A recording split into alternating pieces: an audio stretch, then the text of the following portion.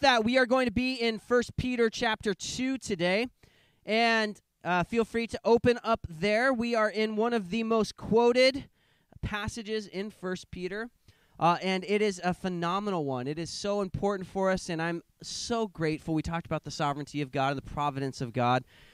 Man, he has been so faithful as we've been walking through Scripture together. Can you guys believe this, by the way? Over a year ago, well before any COVID even talk had come along, by God's grace, the Lord led our leadership team into a study on Daniel, and so we started Daniel the very first day. We were kicked out of the Boys and Girls Club, and then we started 1 Peter. Again, both of these books were not chosen because of COVID. They were something that God set up really from the foundation of the world, that we might walk in them right here, right now. And so I am thankful for the opportunity to be walking through this passage today. This passage is one that I believe if you're a follower of Jesus and you're looking to grow in your discipleship to Jesus, one of the tools that he gives us is memorization, writing God's word on our hearts. This is a phenomenal verse to be memorizing. This is a phenomenal verse to be able to come back to, for it touches on so many pieces.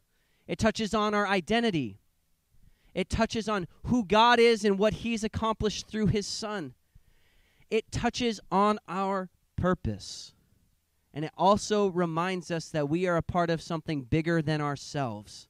Even though there's a you that is filled throughout here, it's a plural you. So it's the southern draw. It's y'all. More specifically, it's the church. And so I'm honored to be walking through this passage this morning. And it's a joy and a privilege. I'm going to lead us in prayer now. For God, I feel like I even started praying already. What a joy and privilege it is to proclaim your excellencies, to proclaim your word. Holy Spirit, we invite you through all the study and preparation. This is your day. This is your church, King Jesus. And I ask by your grace that you would teach through me this morning. Would you prepare all of our hearts and our minds to receive from you? I also pray specifically over our children this morning. God, we pray that even what we walk through this morning, that God, you would be implanting things that have taken maybe a long time for us, maybe who are older, to get out. And so, Lord, I pray that there would be a fresh willingness to hear that Holy Spirit as our kids are drawing and writing and engaging, the Holy Spirit, that you would be also drawing them to yourself, that you would be revealing to them through your word. We give you this time. We pray all this in Jesus' name. Amen. Amen. So 1 Peter 2. You are a chosen race, a royal priesthood, a holy nation, a people for his own possession, that you may declare, that you may proclaim the excellencies of him who called you out of darkness into the kingdom. Not into the kingdom, but into the marvelous light, which is the kingdom. Once you were not a people, but now you are God's people. Once you did not receive mercy, but now you have received mercy. We're going to read this again. We're going to do this. We're actually going to say this together. Sadly, this isn't something that we do as often as I like, but we're going to read this and say this out loud together. You are a chosen race, say it with me, a royal priesthood, a holy nation, a people of his own possession, that you might proclaim the excellencies of him who called you out of the darkness and into his marvelous light. Once you were not a people, but now you are God's people. Once you did not receive mercy, but now have received mercy. This is the word of the Lord. This morning, we're going to be looking at 4 crucial identity markers of the church. And so if you're a note taker, there's 4 identity markers, and this is where we're going to look at the first one. But as we do, keep in mind, like we talked about before, this you is plural. It is not singular. This is for all followers of Jesus. Again, more specifically for the church, and this does have implication then on us and our personal identity as well. But we start with a chosen race. You are a chosen race. This is interesting because Peter's writing to an interesting group of people. He's writing, do you guys remember what region he's writing to? What's the region? Asia Minor. Nailed it. Gold star. It's modern-day Turkey. And is this one people group that he's writing to? No, it's many. It's Jew and Gentile alike. People who are in exile. You are a chosen race. Race is an interesting thing. Can you control what race you are? No. You can't control what race you are. You also can race be singular. In the sense of, can one person be their own race? No. Race is a people. It's multiple. But what's interesting here, and what Peter is doing, and this is so multi-layered, and I love it, is he is saying something that is incredibly radical. Because everybody that he's writing to, do they have a race? Yes. They're going to have a lineage. They're going to have a place of origin. Are they all Jews? No. But what Peter's doing here is he, to the people of God, the dispersed elected ones who are in exile, he is calling them a chosen race. In 1 Peter 1, we are reminded that you're born again into this living hope. And when you put your faith in Jesus and follow him, you are born again into legitimately a new category of human. You are now a Christ follower. You are part of a new race. And on top of that, and perhaps most significantly what Peter is doing here, is Peter is bringing them not into a new story, but an old story. Each of these 4 identity markers that we're going to be walking through are explicitly markers that were reserved solely for the nation of Israel. But instead, here in the New Covenant, these identity markers are being expanded to include all peoples. Scott McKnight says this about this section. He says there's no passage in the New Testament that more explicitly associates the Old Testament terms for Israel with the New Testament church than this one. I'm going to read for you a few passages. Feel free to jot them down in your notes and look at them later. And these are going to, as you'll see, they're going to be touching on all 4 of these identity markers that we are going to be looking at. All that we're doing here is, again, highlighting. Peter does this so well because this gospel which is being preached, some can talk about it being new. It's actually not new. It is very old. This is part of the promise of God of old, that all peoples would come to know him. And so we get to see this in many places in the Old Testament. I'm going to highlight just a few. It says this in Exodus 19. Now, therefore, if you will indeed obey my voice, and just contextually, this is right before the 10 Commandments are given. And he says, now, therefore, if you will indeed obey my voice and keep my covenant, you shall be my treasured possession among all peoples. For all the earth is mine, and you shall be to me a kingdom of priests and a holy nation. These are the words that you shall speak to the people of Israel.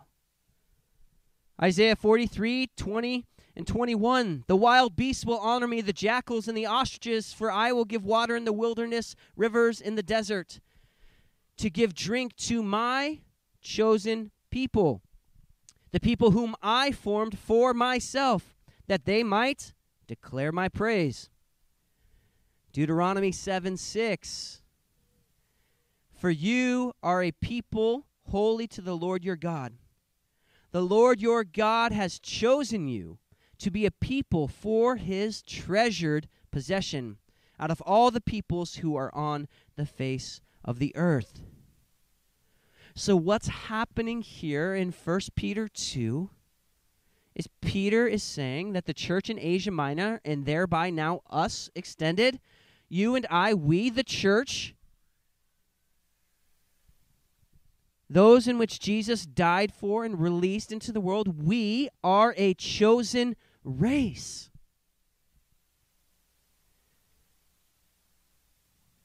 We are a chosen race.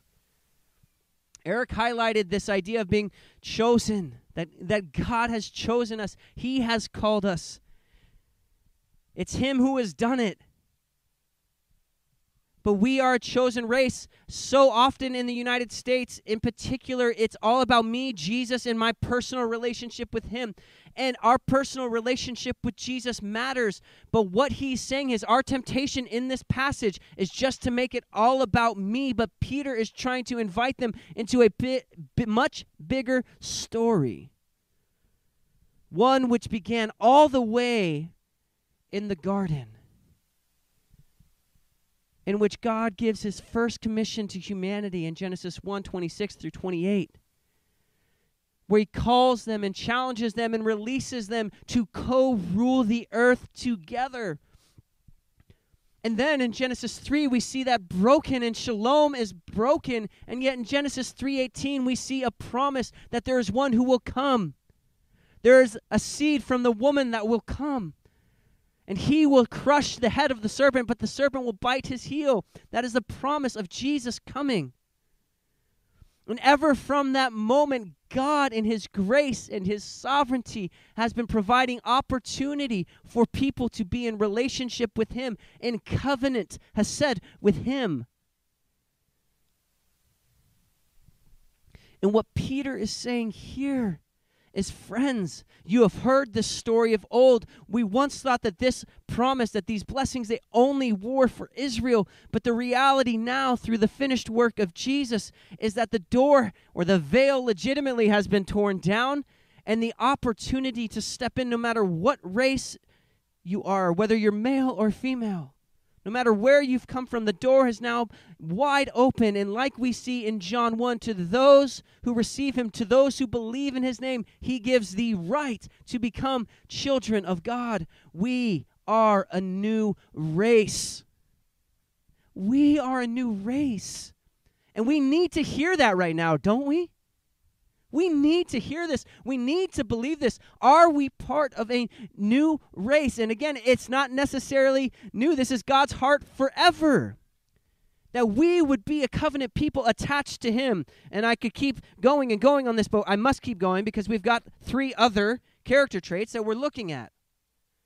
We are a chosen race. Not just me. We are a chosen race.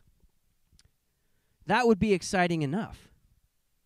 But next, y'all are a royal priesthood. Y'all are a royal priesthood. This in the first century would be absolutely nuts. This would be absurd. This would be close to people thinking this is heresy. But here in the States, we don't understand either one of these phrases very well. We don't understand royalty. In fact, I'm curious for you, when you hear the words royalty, what's the first word that jumps out of your mind when you hear the word royalty? What are the first things that come out? Just shout it out. The Queen. You guys all watch too much Netflix. Just teasing. Pure. What else? Anything else? What? Separate, elevated. Inbred. Yikes.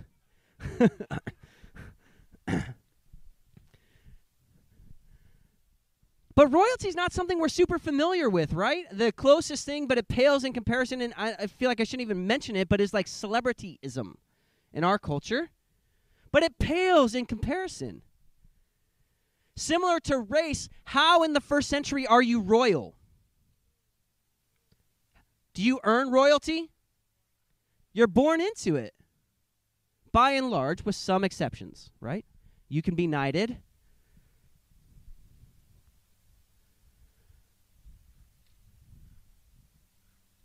But we don't really have this concept of royalty. Have any of you guys seen not Heath Ledger, well, what is the movie? A Knight's Tale. Anybody seen A Knight's Tale? It's a great one. It's on Netflix. I know I just made fun of everybody for watching it. But if you're folding laundry, go for it. Give it a shot. In this movie, A Knight's Tale, it kind of gives us this silly little picture of what it looks like to be born into nobility. There's this guy, William Thatcher, who is born of a poor Thatcher, and his dad gives him in kind of pledge in indentured servitude to a knight, to somebody who is royal. And he challenges his son to change his stars, meaning, I see for you, son, what this world says that you can never change and things can never get better, that's baloney. We believe it can happen. And again, this isn't gospel-based or anything like this in the story, but the story goes on, and in the movie, you know, Heath Ledger's knight that he's taking care of or whatever, he's in a jousting competition, and somehow he dies. Classic story. And then Heath Ledger decides, well, these guys all have a bunch of armor on, so I'm going to put on that armor, and I'm going to take his place, breaking all types of laws. And he loved it so much and realized his passion to be this knight who combats in these jousting competitions. And so he runs into Chaucer, and it's this fun old story. They change papers and pretend, and they try and lie and make their way into becoming nobility. He goes on and he competes in all of these ways, and he's victorious, and people love him. And again, this is all fake, but it's a fun story. Now, eventually, what do you think happens with this character?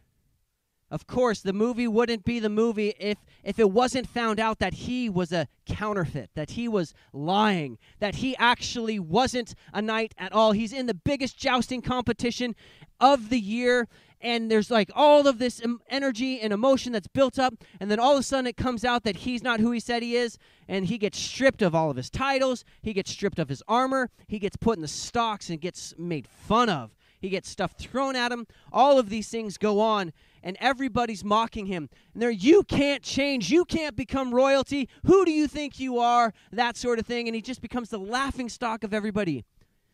But then, this kind of cloaked, mysterious figure, this Prince Edward, comes forward while everybody's mocking him, while William Thatcher is in the stocks. And he comes by, and he kneels down beside the man, and they have a little chit-chat. And then he tells the guards, he pulls off the cloak in the dramatic fashion, and everybody, and falls down, all that, fun stuff. And then the guards come forward, he tells them, take him off, and then the future prince obviously makes up this story. He's like, my personal people have gone in and done these records, they've done their research, and we found that way, way, way back in the family line, he's actually royalty. And he kneels down before him, and he dubs him Sir William. And that moment where it's no longer fake royalty, it has become real royalty to William. His life changes, and you can feel the energy in the movie, and all things change, and then he goes out to fight, and then he knocks the dude over, and everybody's excited. Yeah. Now I felt like Andy Dwyer just explaining every scene of a movie. However, all that I'm trying to say is we don't understand royalty. We don't understand what it's like. We don't understand how this could be actually so disruptive.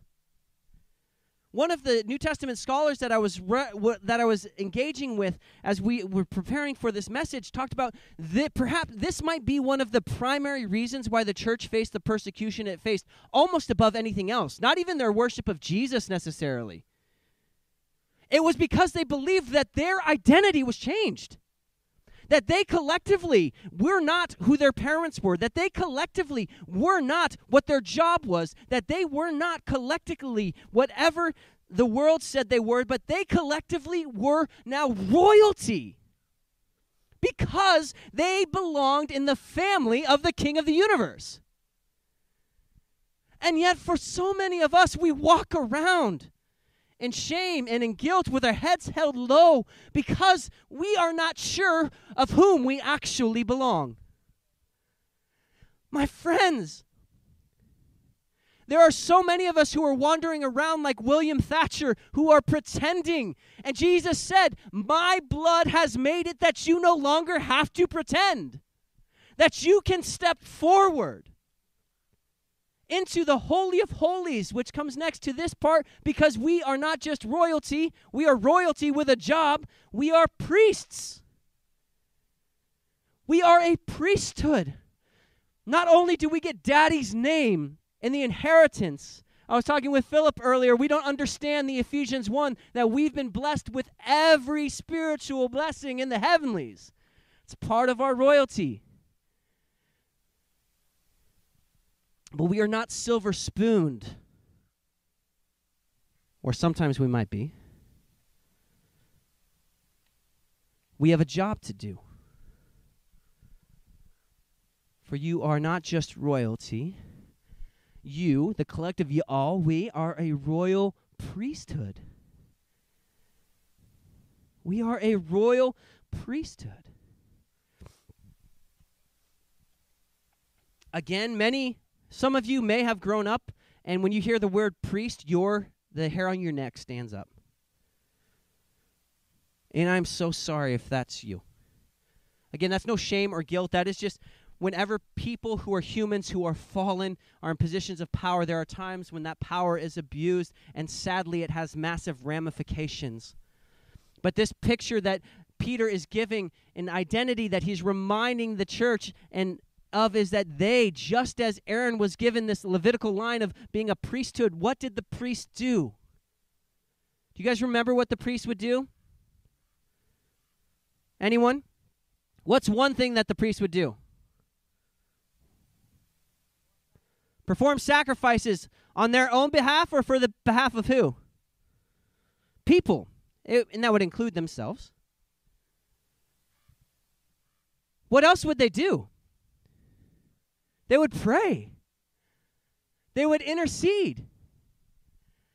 On whose behalf? Just themselves? Other people. Again, as Americans, our tendency is to pray on whose behalf? Ours. You are royalty. You have a king who is unlike any other. You have his name. You have the inheritance. You even have the deposit of the Holy Spirit dwelling in you. And praise God that we serve a God that's not just for my benefit, but it is for others' good. And honestly, if you are receiving it just for your benefit, you are not receiving it. Because anything good that God does to us, he wants to do through you. The priesthood existed because they were the people that God had chosen to be the mouthpiece for him and to be the mediator between God and the people. But now that is no longer reserved to one person or a few people. That is for y'all, the priesthood of all believers. And it's for us, and then it's also for them. It's for us, and it's for them. 2 Corinthians 5, Paul gives us a reminder of this as he's talking about how God is making his appeal through us to one another and to the world. For we are his ambassadors, messengers, ministers, priests of reconciliation. This is our identity, friends. And next, number 3. Sorry, I'm getting a little worked up. You are a holy nation. once again, you guys, if we shared all of these Old Testament passages, you are a holy nation. There's no getting around any of this, by the way. These are like direct moments throughout Scripture where God has said these things of Israel that Peter now is saying, this is the church. This is the church. This is you all. You are a holy nation. You are a holy nation. Just as we were born again into a living hope and a new version of humanity, we are part of a holy nation. And friends, I hope this isn't offensive to you. I hope Scripture has already offended you enough to know that this holy nation is not America. And I'm not making a political statement. This is a theological truth. The you are a holy nation. Who is the you? Who is it? All of us say it. The church. Y'all. We are a holy nation. And again, I'm going to mention this because and there's nothing wrong in particular with this, but it has a tendency to make this idea of a holy nation so foreign, as if we think of a holy nation as a perfect one or as a spotless one. And again, theologically, because of what Jesus has done on the cross, that is true. But what Peter's getting at more than that is the basis of holy isn't even perfect. The basis of holy is what? It's set apart. You are a set-apart nation. You are a set-apart nation. And who leads that nation? Who leads that nation? Sunday school, Jesus. Jesus leads that nation. It is his kingdom. You are a holy nation. You are a holy nation, a set-apart people. Do we believe it? Do we press into it? You are set apart from all other nations of the world. This doesn't mean we do not engage in the place we currently reside. We see Paul do that as he appeals to Caesar at different moments, but it does mean that we are part of the kingdom of God, and that is our home, that is our allegiance. Everything else comes underneath that. We need to be reminded of that right now. Fourth identity piece, we are a people of his own possession. Again, who is the people? We are the church. That's us, y'all. It's the church. We are people of his own possession. This could sound kind of weird, right? Potentially. I mean, we don't really like to talk about, like, most of our experience with people possessing other people. That generally doesn't go well, right? But it does go well if the one who possesses us is good. If the one who possesses us is proved himself over and over again to be faithful.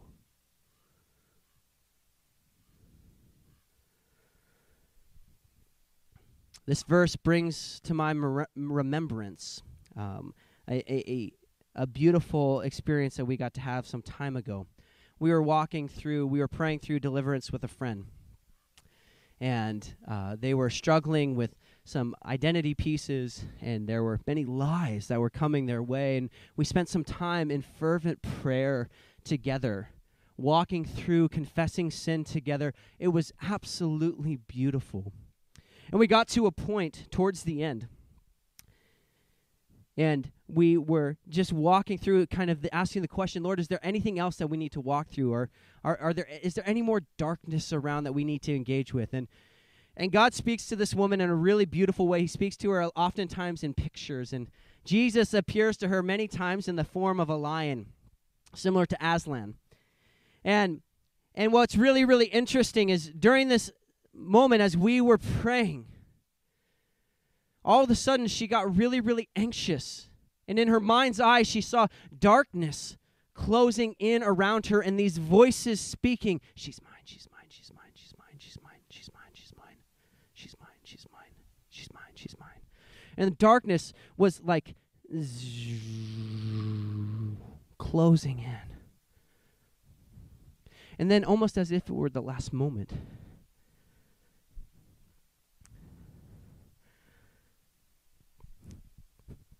Jesus, in the picture of a lion, breaks forward and he roars, "She's mine!" And the darkness fled. Because she is his possession. We are his possession, and we belong to that one that we sung about, the lion and the lamb. You belong to him, and it's not a bad thing. It is a good thing. We saw last week you are a precious stone to him. You are treasured by him. And I legitimately think that there's some of you potentially in this season that we've been walking through, and there's been voices, whether from this world or from the outside, from within you, where there's these lies that have come along, and you've heard the voice of "You're mine, you're mine, you're mine, you're mine, you're mine, you're mine, you're mine." And you need to hear the roar of the lion that says, "No, you're mine. You're mine." And watch the darkness flee. For he has called us a chosen race, a royal priesthood, a holy nation, a people for his own possession, that we might do what? That we might proclaim the excellencies of him who called us out of the darkness and into the marvelous light. This is the mission of the church, my friends. And this proclamation, you cannot proclaim without words. I know so many of us misquote or have fallen in love with a misquote of St. Francis of Assisi, which says, preach Jesus, preach Jesus, preach Jesus, and when necessary, use words. That's nothing he ever actually said. It's kind of a neat quip, and I agree with some of it. But proclaiming the excellencies of God is actually that. You proclaim it with your mouth. And it leads to right living also. We proclaim with our mouths and we live a righteous life, both in which act in a symphony and harmony together to do what? To show, to be priests, to show this world who and what Jesus actually looks like.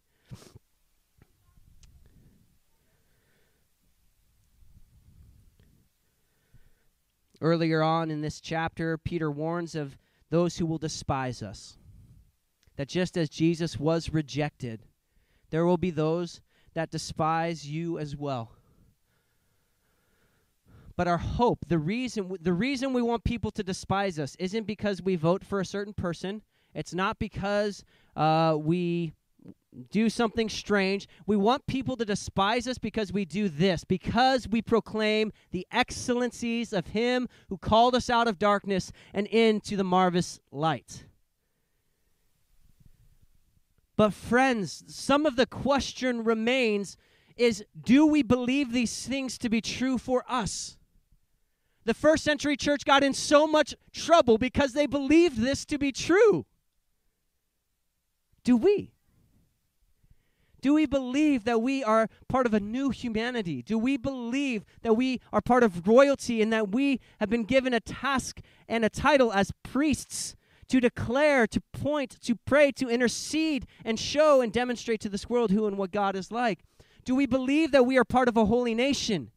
You guys, if we believed these things truly down in the core of our being, and I just want you to know every single one of us has room to grow in this. All of us have room to grow in this. But as we believe these things to be true more and more and more, guess what you won't be able to help doing?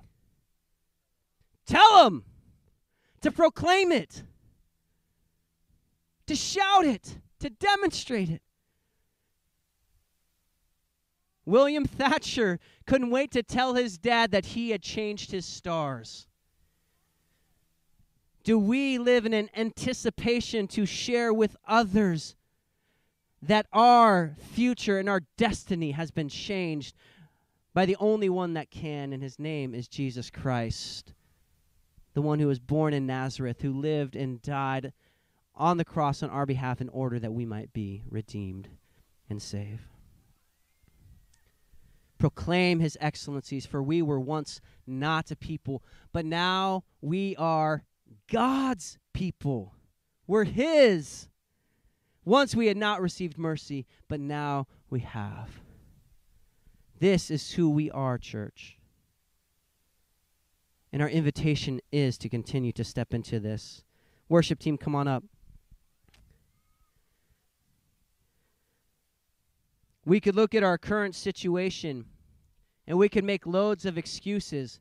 But no matter what is happening currently in our lives between the pandemic, the election, racial tension, all of the things that are happening in our time and place right now, there is nothing that makes it impossible for these character traits to be not true for us, you guys. We can press into this fully here and now.